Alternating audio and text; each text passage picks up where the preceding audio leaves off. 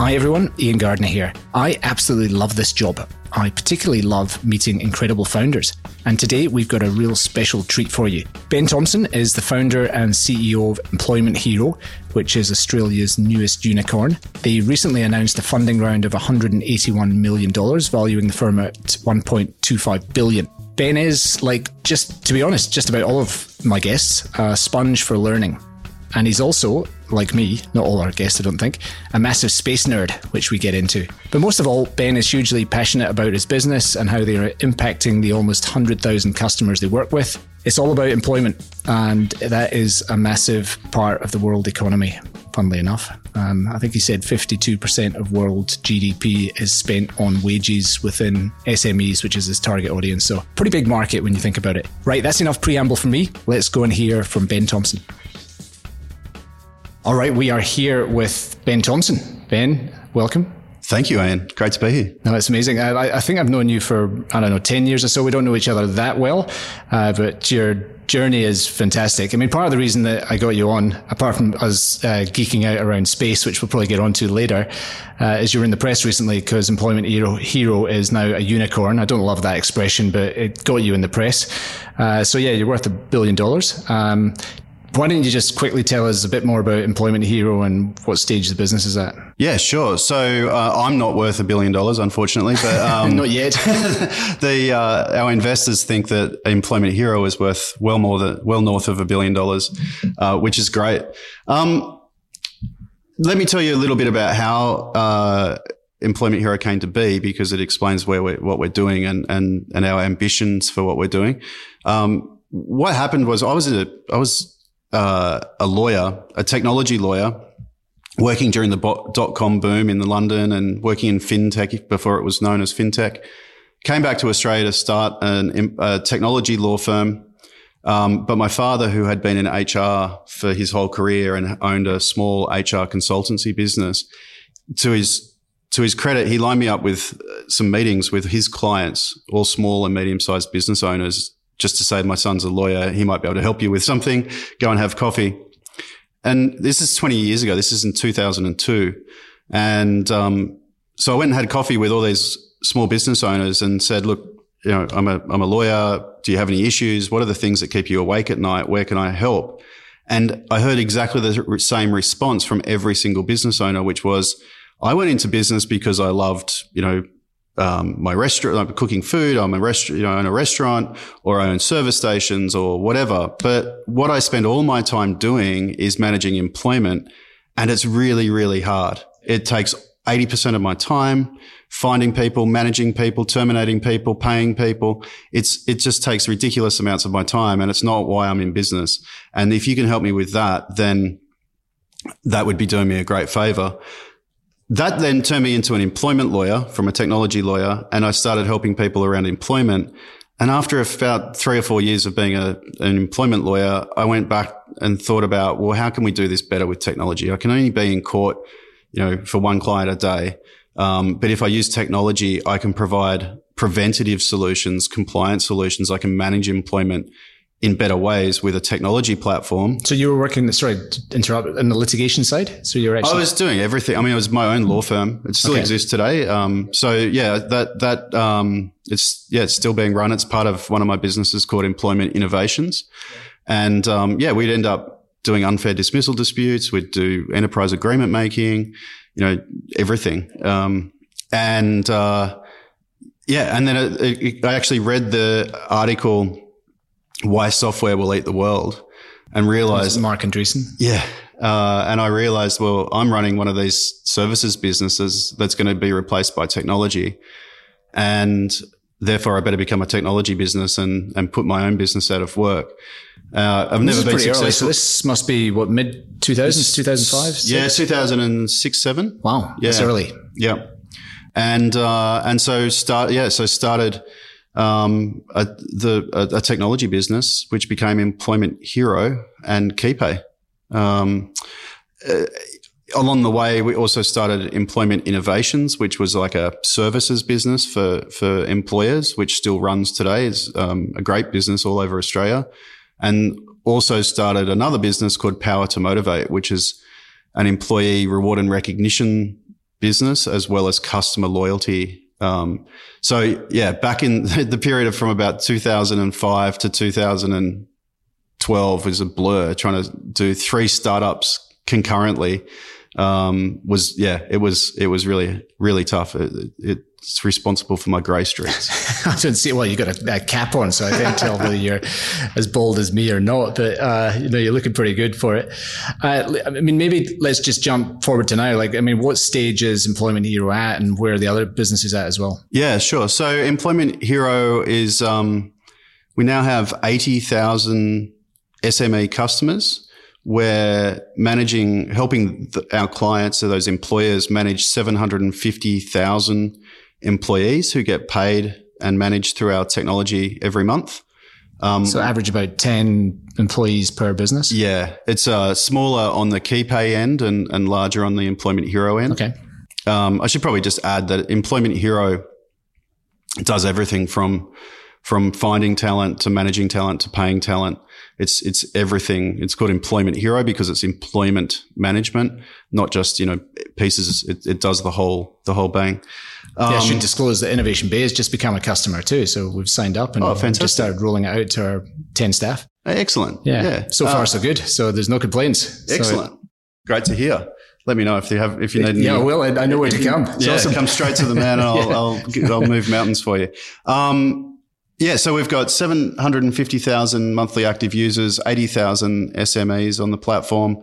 We're in Australia, New Zealand, Singapore, Malaysia, UK. It's going gangbusters. So you've had to obviously deal with jurisdictions there. How difficult was it to get out of Australia?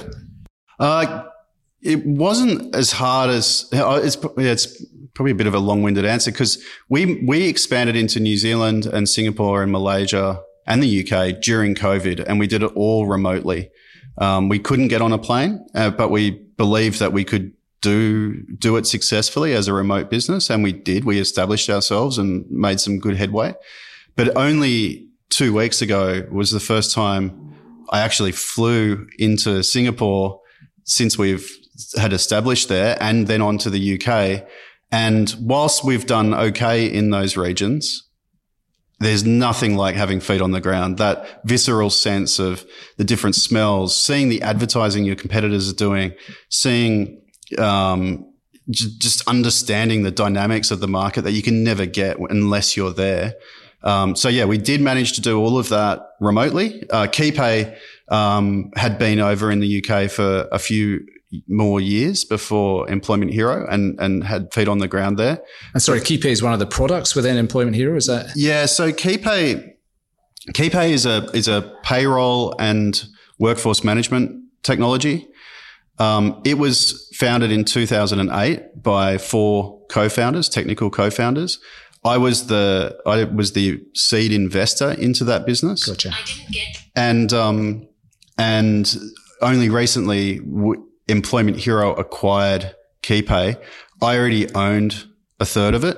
And so it was just over time we wanted to get into a position where Employment Hero could own all of it, which happened in December last year. Yeah. When I advise startups about getting out of Australia, one of the things I'll often say, especially when it comes to the US, is that it's really hard to grow your startup or launch a new overseas operation unless one of the founders moves there. But you've managed to do it without that. So were there any challenges around that? Because you were unable during COVID to send staff over, so you had to do the entire thing remotely. That sounds superhuman. I wouldn't say it's superhuman. We are a remote first business. So we weren't before COVID. We now have 550 employees globally. Before COVID, we had about 200. So more than half of our staff have been recruited whilst we've been remote first. And we really forced ourselves to go remote first and stick to it. And we've adopted a lot of practices to make us a remote first business. So launching into a new company as a remote first business, I think, is a lot easier than when you have this expectation that you need to be physically there. And as I say, we've done well. We've managed to get the businesses up and running. We've got good clients, good volume of clients in all of those markets.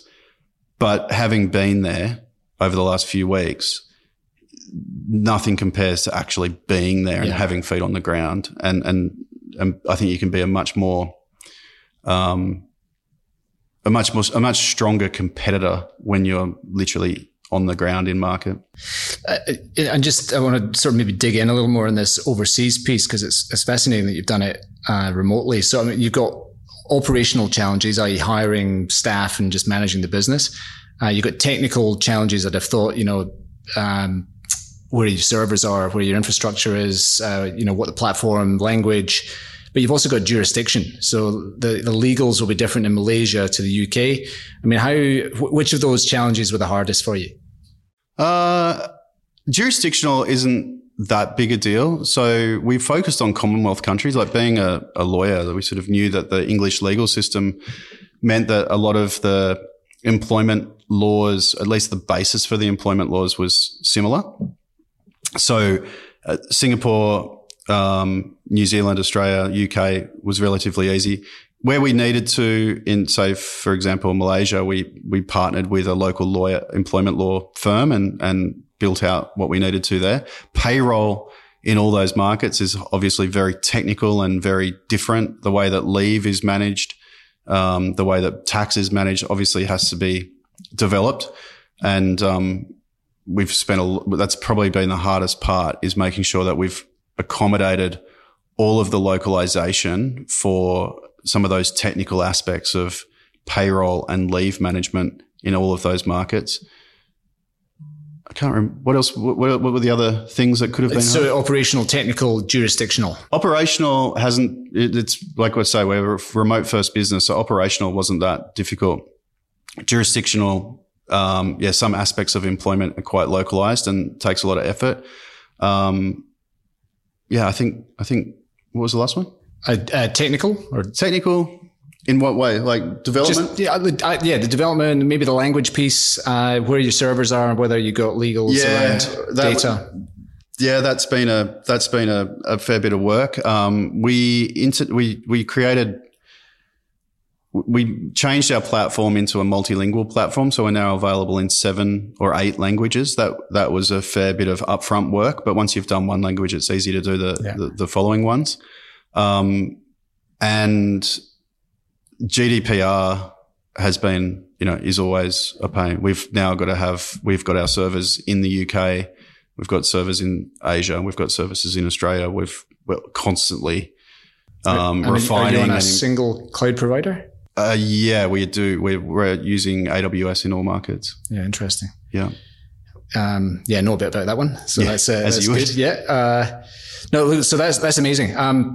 Let me ask about market size, because 80,000 SME customers is a lot, but your market size is obviously bigger than that. I mean, how do you think about this, and how big could you get?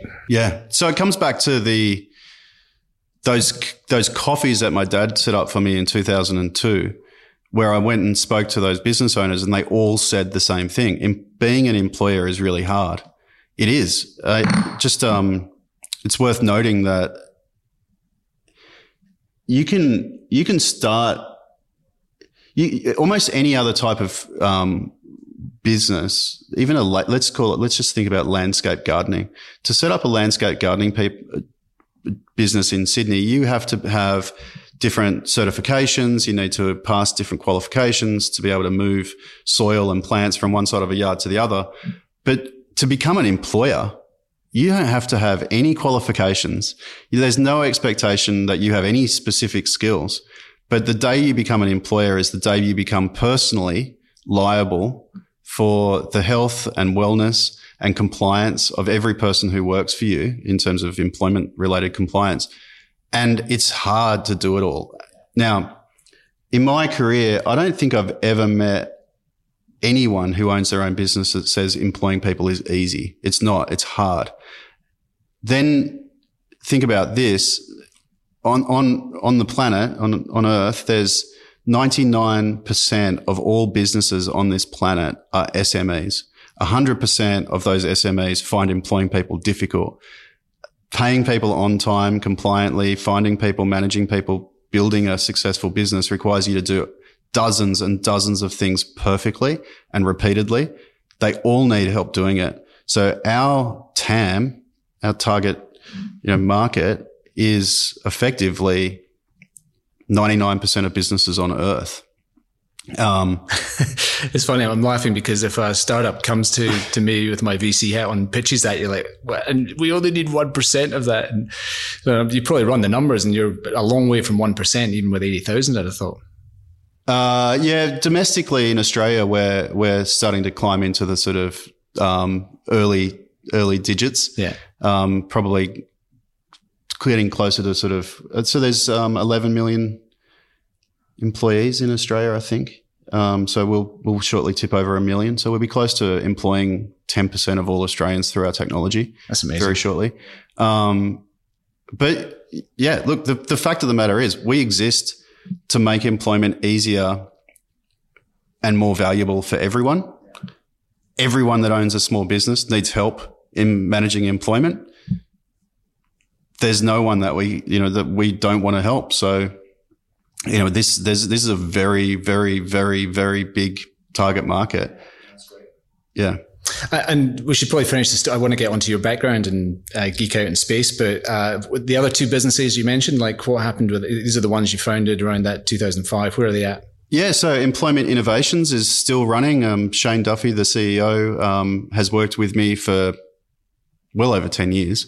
So he started as a HR graduate and has become the CEO and is doing a great job running Employment Innovations. It's now in New Zealand. It's got it represented all over Australia. It's about a $20 million ARR business.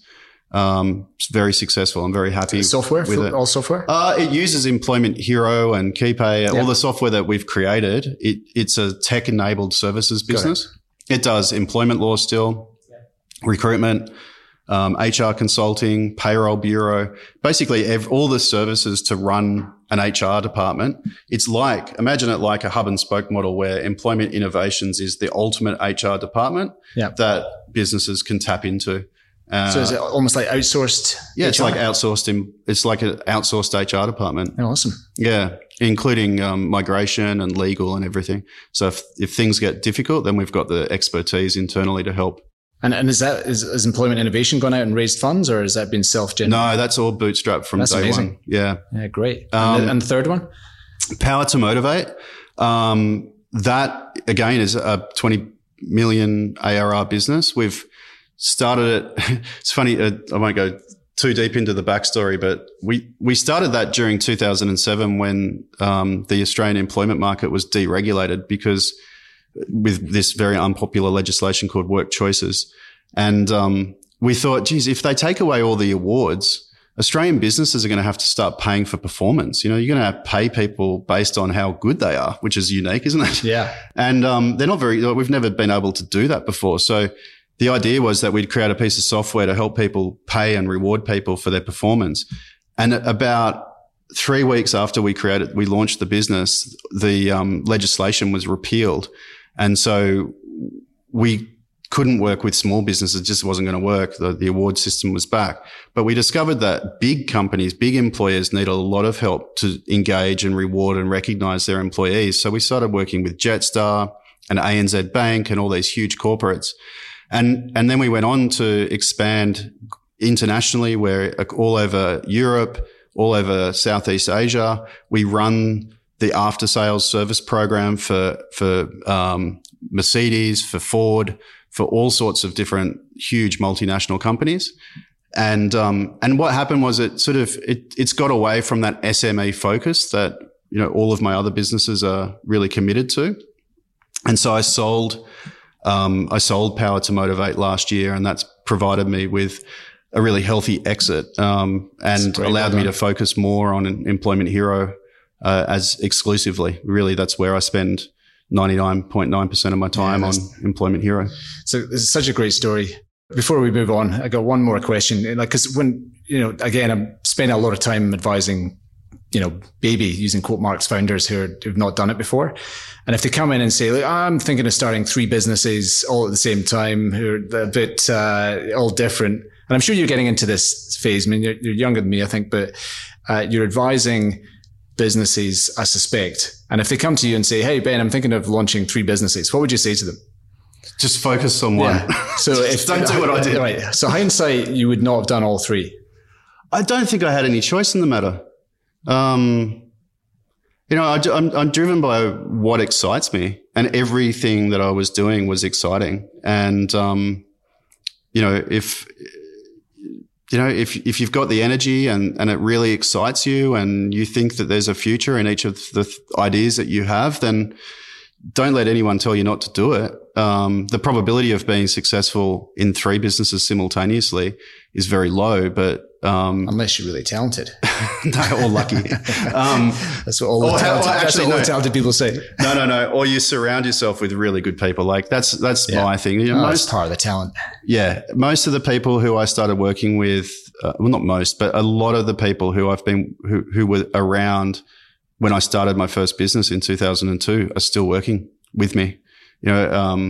People, Demetra, I think she's been employed longer than I have. My dad actually employed her in his business before I even started my business.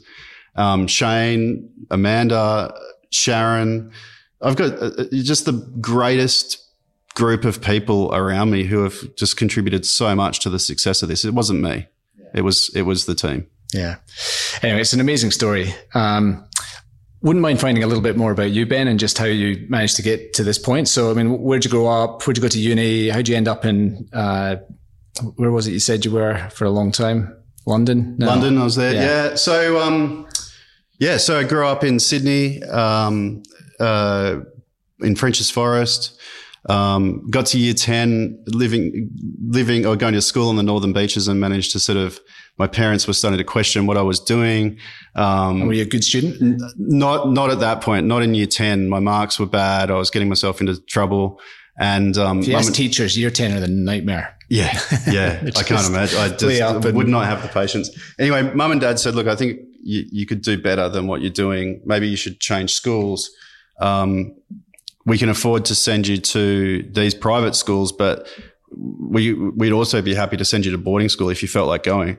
And I was like, yeah, absolutely. I'd love to go to boarding school. Let's give it a crack, see what happens. And so I got shipped off with my enthusiastically to Armidale, to a school called the Armidale School, a boys' boarding school, which is now a co-ed boarding school where my daughter goes to school.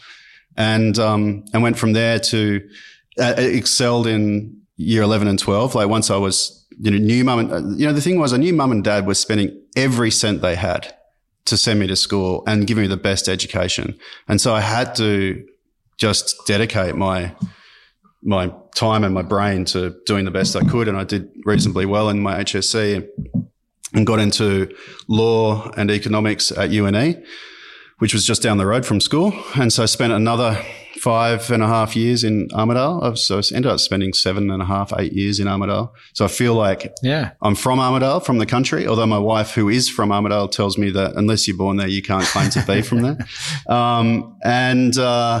Did economics and law, loved law, didn't really like economics that much. Came back to Sydney and thought I wanted to be a financier and work in the finance industry. Started working at the Sydney Futures Exchange on the floor initially, and then eventually in the exchange itself as a derivatives lawyer, which is drier than it sounds.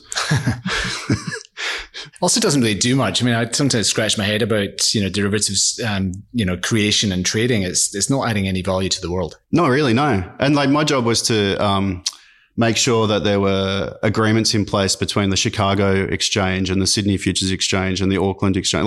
Oh my God, that sounds dull. It's so dull. It's so dull. And then I went from there to Perpetual, and actually had a great time there. Graham Bradley, was CEO when I was there. He's a really great CEO, and he was doing mergers and acquisitions. And I was like this young, basically graduate who got to follow these guys around and watched M&A happen, and got some really good exposure to that side of business. And then eventually got on a plane to London in 99, which was the peak of the dot-com bubble, and worked for a company called Interactive Investor International. My wife was in recruitment, so she was lucky that she could find me the juiciest roles, and she'd drop me into these good roles. So I went to Interactive Investor International, which IPO'd while I was there. I was in-house counsel, so I had to run the IPO process, which was interesting, like right during the dot-com boom. And then we were also running things like the Last Minute, which is a travel and experiential business. Lastminute.com, yeah. I knew the founders there. Yeah, right. So I was helping them with their IPO.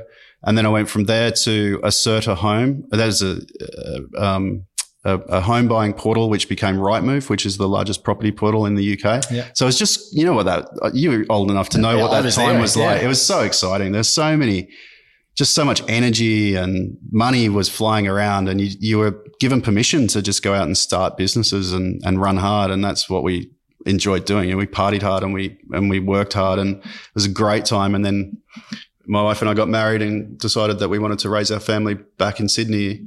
And I decided that I never wanted to work for anyone ever again. So I started my own business. Yeah, that's terrific.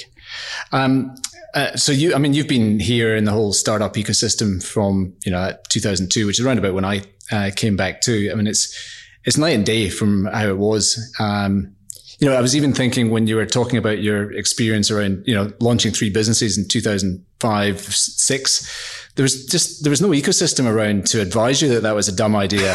Whereas now, you've got all these mentors and smart people who are, would probably jump in and say, look, why don't you focus? We'll help you around it. We'll help you get some funding.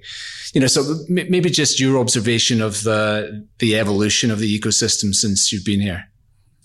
Yeah, it's, I'm not sure I've got any great observations other than when we raised capital, we had to raise capital. So I'd managed, part of owning 3 startups concurrently is when something goes wrong, everything goes wrong because you're bootstrapping. I was bootstrapping everything. And so Employment Innovations was funding Employment Hero, which funded my investment into KeyPay, and Power to Motivate was profitable some years and loss making other years. It was scary. Like, it must have looked death in the eye 100 times over 5 years, maybe not 100 times, but enough times. Did you miss payroll at any point? Never missed payroll. I had one day where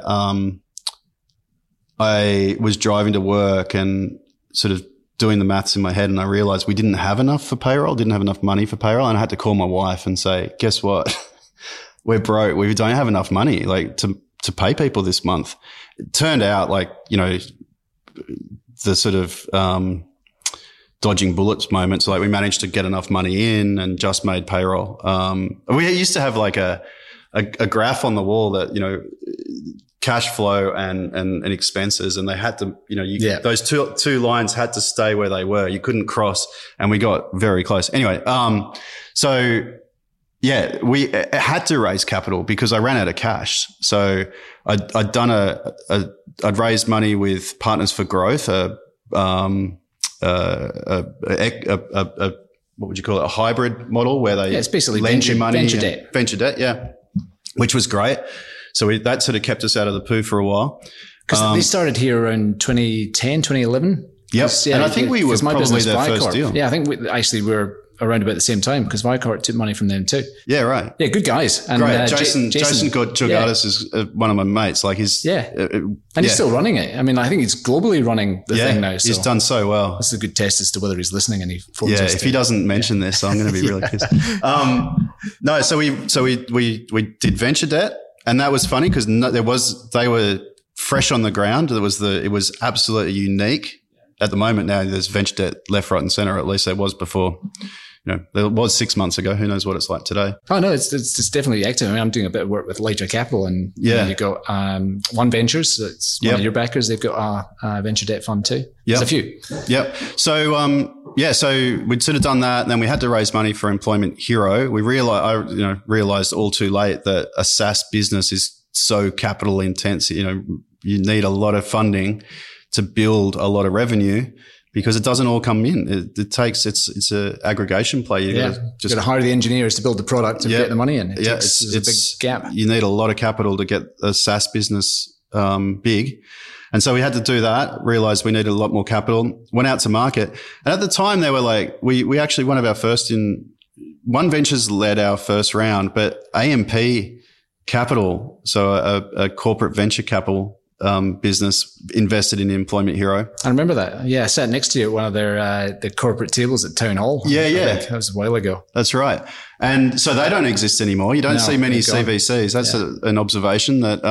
I think they're starting to emerge now. There's a few under the radar that a lot of people wouldn't have heard of that are coming up. Yeah, I guess ANZ's doing stuff and Reinventure. And there's still a few there. Telstra is one of the biggest. Yeah. If you go back and.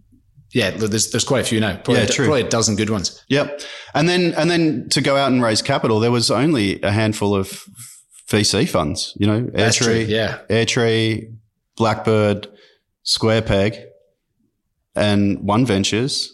That was pretty much it. That was it. Yeah, that would have been right. Yep. Yeah. And they were early too. Like when I first met Craig and Daniel Petrie at Airtree, like that was them. Yeah. No, I think they started 2013. Yeah. I think there was like 3 of them. And same with One Ventures. Michelle and a couple of other people had just started their business. So I think I said this recently that it's like we were a startup, but the investors were startups too. And we've all grown up together.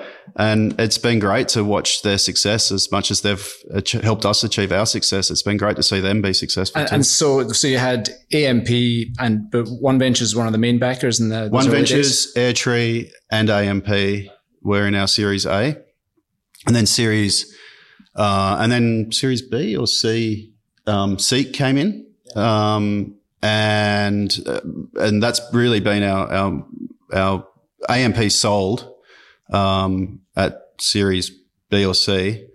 Shouldn't have. Yeah, no. Terrible decision. They would have 100 bagger if they'd held on. Sorry, I'll come back to that. Keep going. And then what we've, as we've got bigger, we've now got people like Insight Partners, one of the world's biggest private equity VC investors, and so. They're out of New York, is that right? Yeah, based out of New York. And they've been excellent. But it's really interesting actually to have observed the way that the Australian VC market, which was very immature when they invested in Employment Hero, now I can compare the advice and the support that we get from Airtree and One Ventures and compare it to Insight, who's probably one of the top 10 investors globally.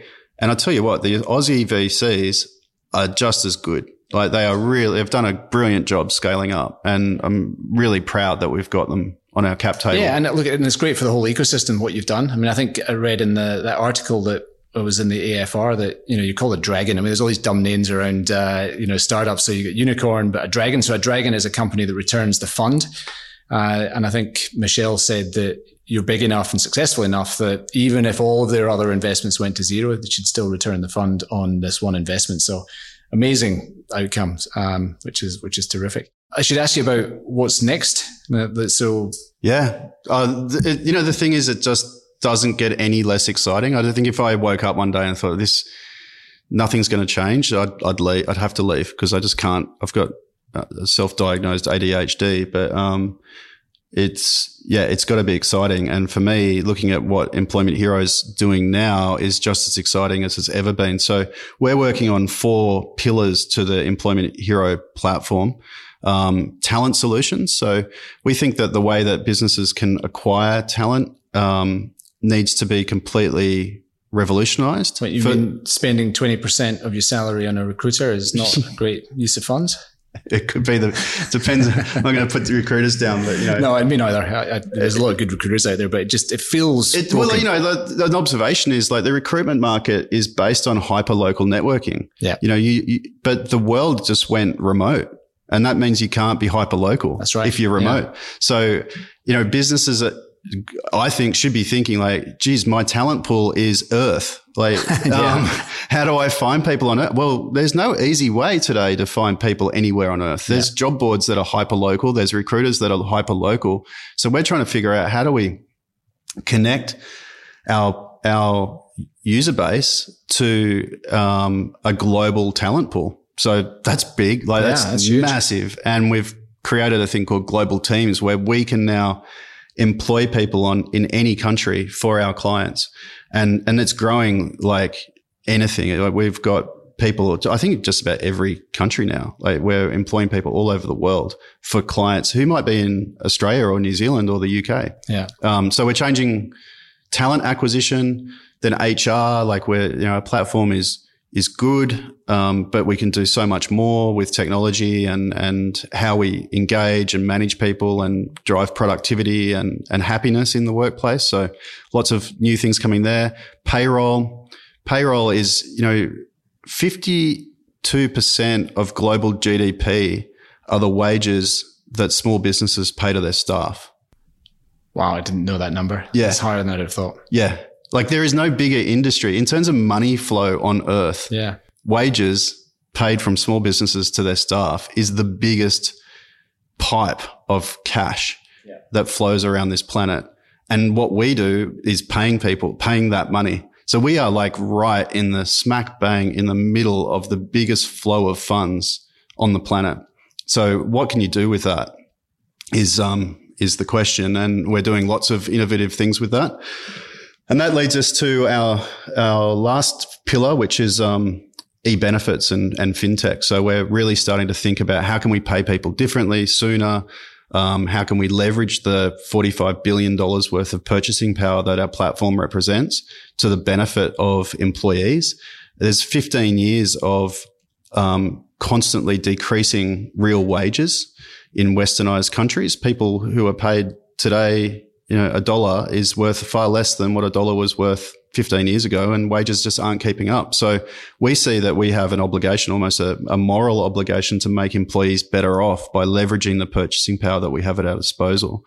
And I won't go into exactly what we're doing, but we're shortly going to be making some big moves in that space too. Right. So yeah, very, very exciting times for Employment Hero and KeyPay. Yeah.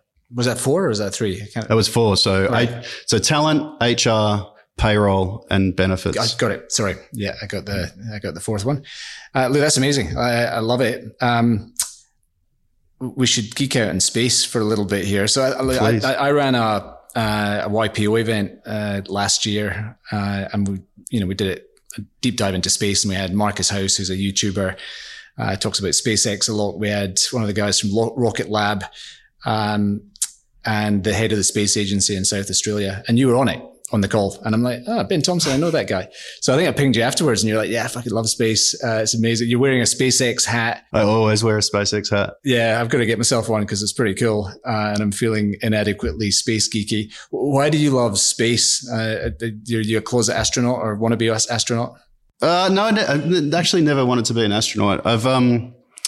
You and I both, you may not have had the TV show where you grew up, but here in Australia, we had a show called Towards the Year 2000. And then as the year 2000 drew nearer, it became Beyond the Year 2000. I think it was on a Sunday night, and it was like the best of the best. It was my favorite part of the week, just watching news about new technology, evolving technology, and what was possible, what we could do, how the world could change with new technology. So I've just always been addicted to learning about what's possible with technology, and obviously what SpaceX are doing to make humans an interplanetary species, and the way that Elon Musk is capable of thinking from first principles and applying first principles to solving multi-planetary problems is like, it's like getting to watch Beyond the Year 2000 every day.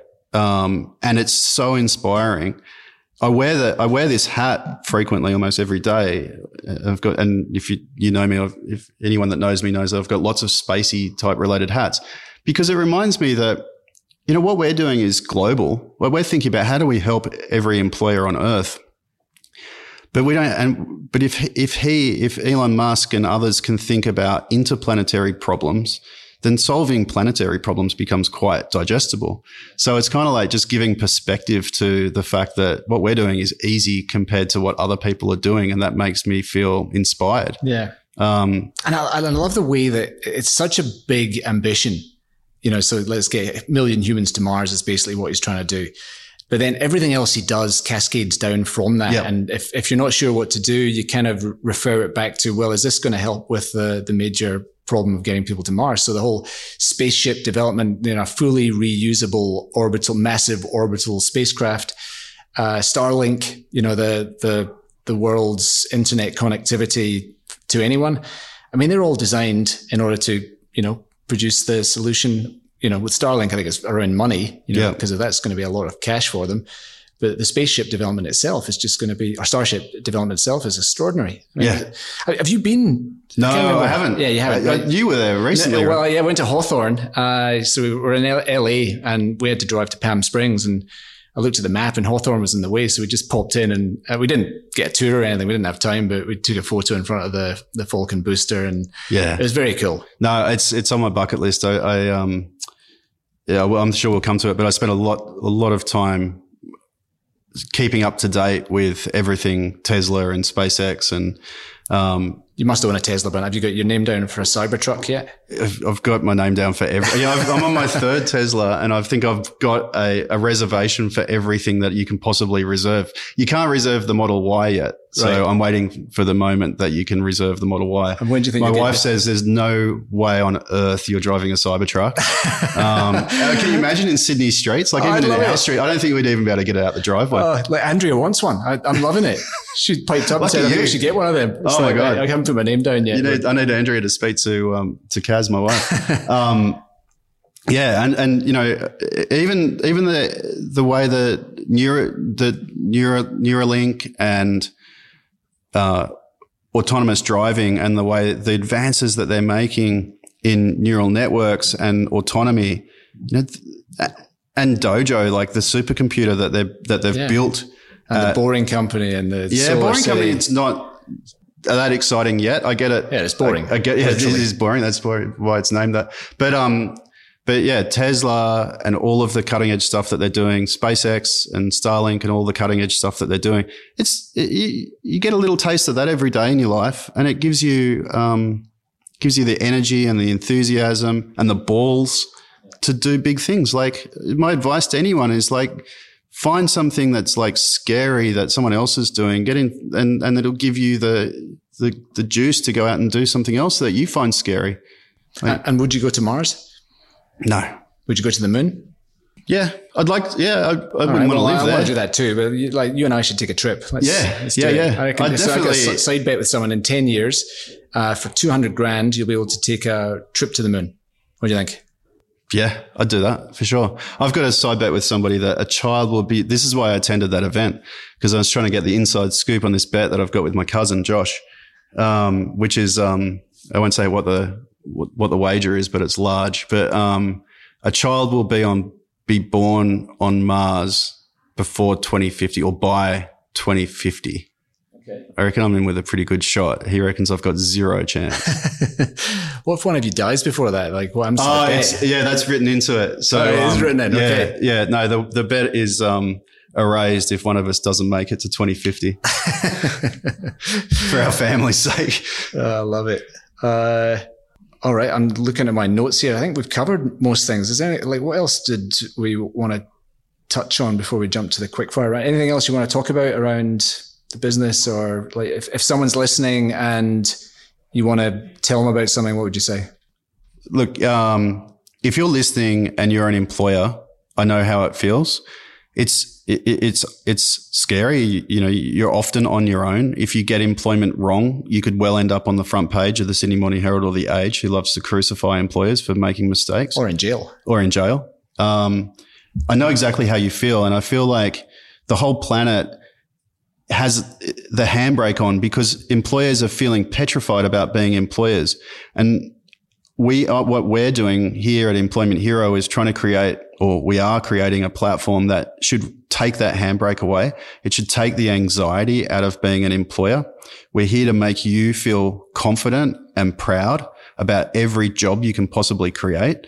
And if we can be successful in helping you and other businesses feel better about being an employer, then the whole planet will be a different place where people are confident about growing companies and offering quality employment opportunities. And as I said, 99% of businesses on earth are SMEs, just like you. 70% of all jobs on earth are the jobs that you provide, small businesses provide to people. It's how wealth is created. It's how people move up in the world. Being an employer is the most important job you can do, and my job is to make it easier for you. Yeah, great. And you must be employing or recruiting as well, or you got a call out for that? Yeah, constantly recruiting. So jobs.employmenthero.com, I'm guessing? Just come to employmenthero.com and I'm sure there's a link to our recruitment page. But yeah, we've got probably over 50 roles open globally, probably a lot more than that actually. And do you think about that, like Sydney, or like, have you got a location that goes with any of those roles? Or? No, we're remote first. As I said, like smart people now realize that since the best thing about coronavirus was that it removed geography as a constraint to employment. And when you remove geography as a constraint, like a first principles type constraint to employment, then the entire earth is your talent pool. And so why would you recruit for somebody in Sydney when you could recruit from anywhere? No, it's so true. It's a challenge for people. Like, I remember chatting to a good startup in Perth that said we used to have the pick of the bunch, and then Canva and Atlassian and everyone else was like, yeah, you can work from anywhere. They're now competing with them, and I'm sure you as well. So it's hard. Yeah, really talent. All right, Ben, look, congrats on the progress with the business. Amazing story. Love it. And we should definitely do that moon trip within the next 10 years. Should we jump to your quick fire round? Get some of your thoughts and recommendations. So favorite book or recommended book? Favorite book of all time is Long Walk to Freedom by the story of Nelson Mandela. Yeah. And also the Gandhi biography. They're probably my two favorite books, like inspiring leaders, change the world. And is that your fiction? Sorry, non-fiction versus fiction?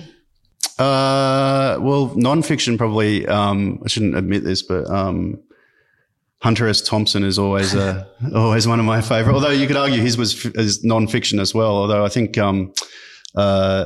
Vegas, Fear and Loathing in Las Vegas has a lot more fiction than reality to it, I hope. And yeah, I don't know. There's like for decades I would read as many books as possible. Then I started listening to as many books as possible. And I've found over the last 5 years, maybe more, is that the quality of podcasts, particularly this one, is so good that I can't justify not listening to as many podcasts as I possibly can just to listen to one book. Because I find like the idea is kind of particularly in a non-fiction book, you get across it pretty quickly. And so, but every podcast has new ideas. So now I'm just like this rabid consumer of podcasts. Yeah. The last guest I had in the show, Duncan Anderson, said he listens to some podcasts in 6 times speed. I don't know whether that's feasible, but have you tried that? So you get a minute and 10 seconds. It's pretty astonishing. Yeah, no, I can't listen to them that quick. I can do 1.5 times. Yeah. I don't think it works with Scottish. I think 6 times.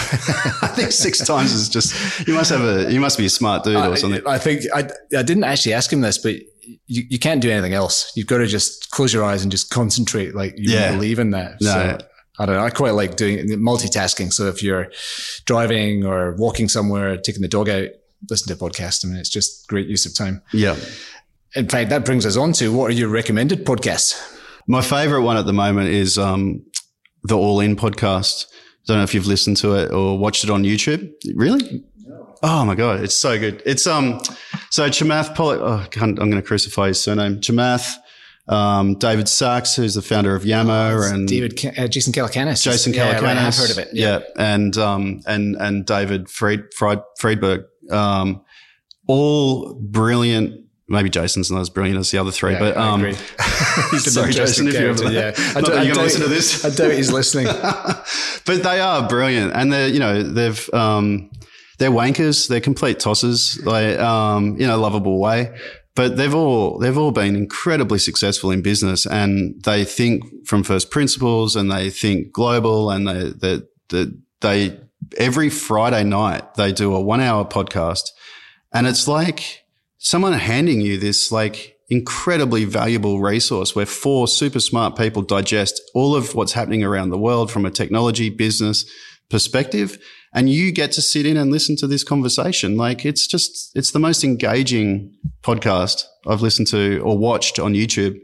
I look forward to it every week. I'm literally pulling my phone out to add it to my list. It's head and shoulders above most things. You have to accept that they are kind of wankers, but lovable wankers. Actually, there's 1, 2, 3, 4, 5, 6, 7, 8 podcasts called All In. So make sure you pick the right one. Yeah. There's 71 episodes. I know that much. Yeah. All right, let's keep going. Do you have a recommended news source? I don't. I read, I read the AFR, the Australian, Sydney Morning Herald. I skim them all every day, every morning. But I actually think that things like Reddit and feeds like that are much better. Like if you can get a lot of news sources consolidated and digest them quickly, it gives you a broader perception of everything going on. So yeah, I would never just read one newspaper and think that's everything. I think I was born with an insatiable need to fill my head with as much new information every single day as I possibly can. And it's like I'm listening to a podcast when I fall asleep. It's very unromantic. I'm so sorry to my wife. But it's like I need every minute of the day to digest new information. So there's no one source of information that I think is better than everything. Oh, that's great. That's a good answer. Productivity tool. You're a busy man. What do you use to stay productive? I live on Slack. It's a great tool. I can be through one app. I can be in all of my businesses, my board, like everything. It's the best way to stay across so many things. Slack, it's a great tool. It's great for productivity. Employment Hero, equally, very important. Of course. So that was the correct answer. It should have been the first one. Do you have a favorite TV show? Don't know whether you got time for that, but no, not really. I'm just trying to think. You can answer YouTube. Yeah, YouTube for sure. So Marcus House, who you mentioned before, David. There's just so many great YouTubers around technology, SpaceX, Tesla, everything going on in the world. And so, whenever I get the TV to myself, I almost inevitably put on YouTube and just start digesting podcasts. Or what do they call it? Vodcasts, I guess. No, I don't know. I just call it YouTube. Yeah. So much great content. So many passionate, smart people who are committing their lives to sharing great knowledge through YouTube. Like make the most of it. It's free. And it's so niche. I mean, I play squash, which is like kind of this old white guy sport, but squash TV on YouTube. Oh my God. You can go down a rabbit hole and watch squash all day. It's amazing. Yeah. Yeah. Sailing too. Like there's so many great sailing shows. There's just too much content. Not enough time. Do you have a favorite app? Employment Hero. Okay, non-work related app. No, I don't think I do. I mean, I've just music. You like music? You love music. Yeah, I'm always on Spotify. So Spotify over Apple? Yeah, I've got both. I pay for both, but I end up using Spotify more because I can put it in my Tesla. Right. Got it. And the kids wanted Spotify, so we got the family account. Yeah. So I kind of good value. Yeah, they kind of Spotify won me over. Love music, love. And so what's in your most played playlist? So lots of Alt J, who are an English band, Radiohead, all that sort of indie rock. I'm a child of the 90s. I grew up in the 90s. It was, Triple J's Hottest 100 all the way. There you go. I'll never get away from that indie rock. Oh, that's cool. And tech CEO, who do you respect out there? Elon Musk by far. There's a lot of good people around. What about the Aussies? Is it Mike and Scott and Mel and Cliff, or you got anyone down below that exalted tier? Look, I've known Mike and Scott through their careers. They're brilliant. They've done such a good job. And you know what? I've got to say that they deserve the credit. They are not just incredibly capable, but they are so committed to building this ecosystem and helping Australia. They're great humans. Yeah, they're just great humans. And they put so much of their time and effort into making the world a better place and making the Australian, startup community more successful. Like, just throw everything at helping people. Really, really good people. Yeah. No, that's great. I think those are good answers. Love it. Last question, Ben. If you were asked to do a TED Talk, what would you talk about? I'd talk about the benefits of remote employment. I believe I call it the remote work revolution. And I believe that remote work allows more people to participate in the online economy, which is obviously the becoming the largest economy in the world, if not already the largest economy in the world. But again, when you take away geography as a constraint to employment, parents, carers, people with disabilities, people living with disabilities, people living in rural and remote areas can all start to participate in the online economy. They were all excluded until 2 years ago, largely.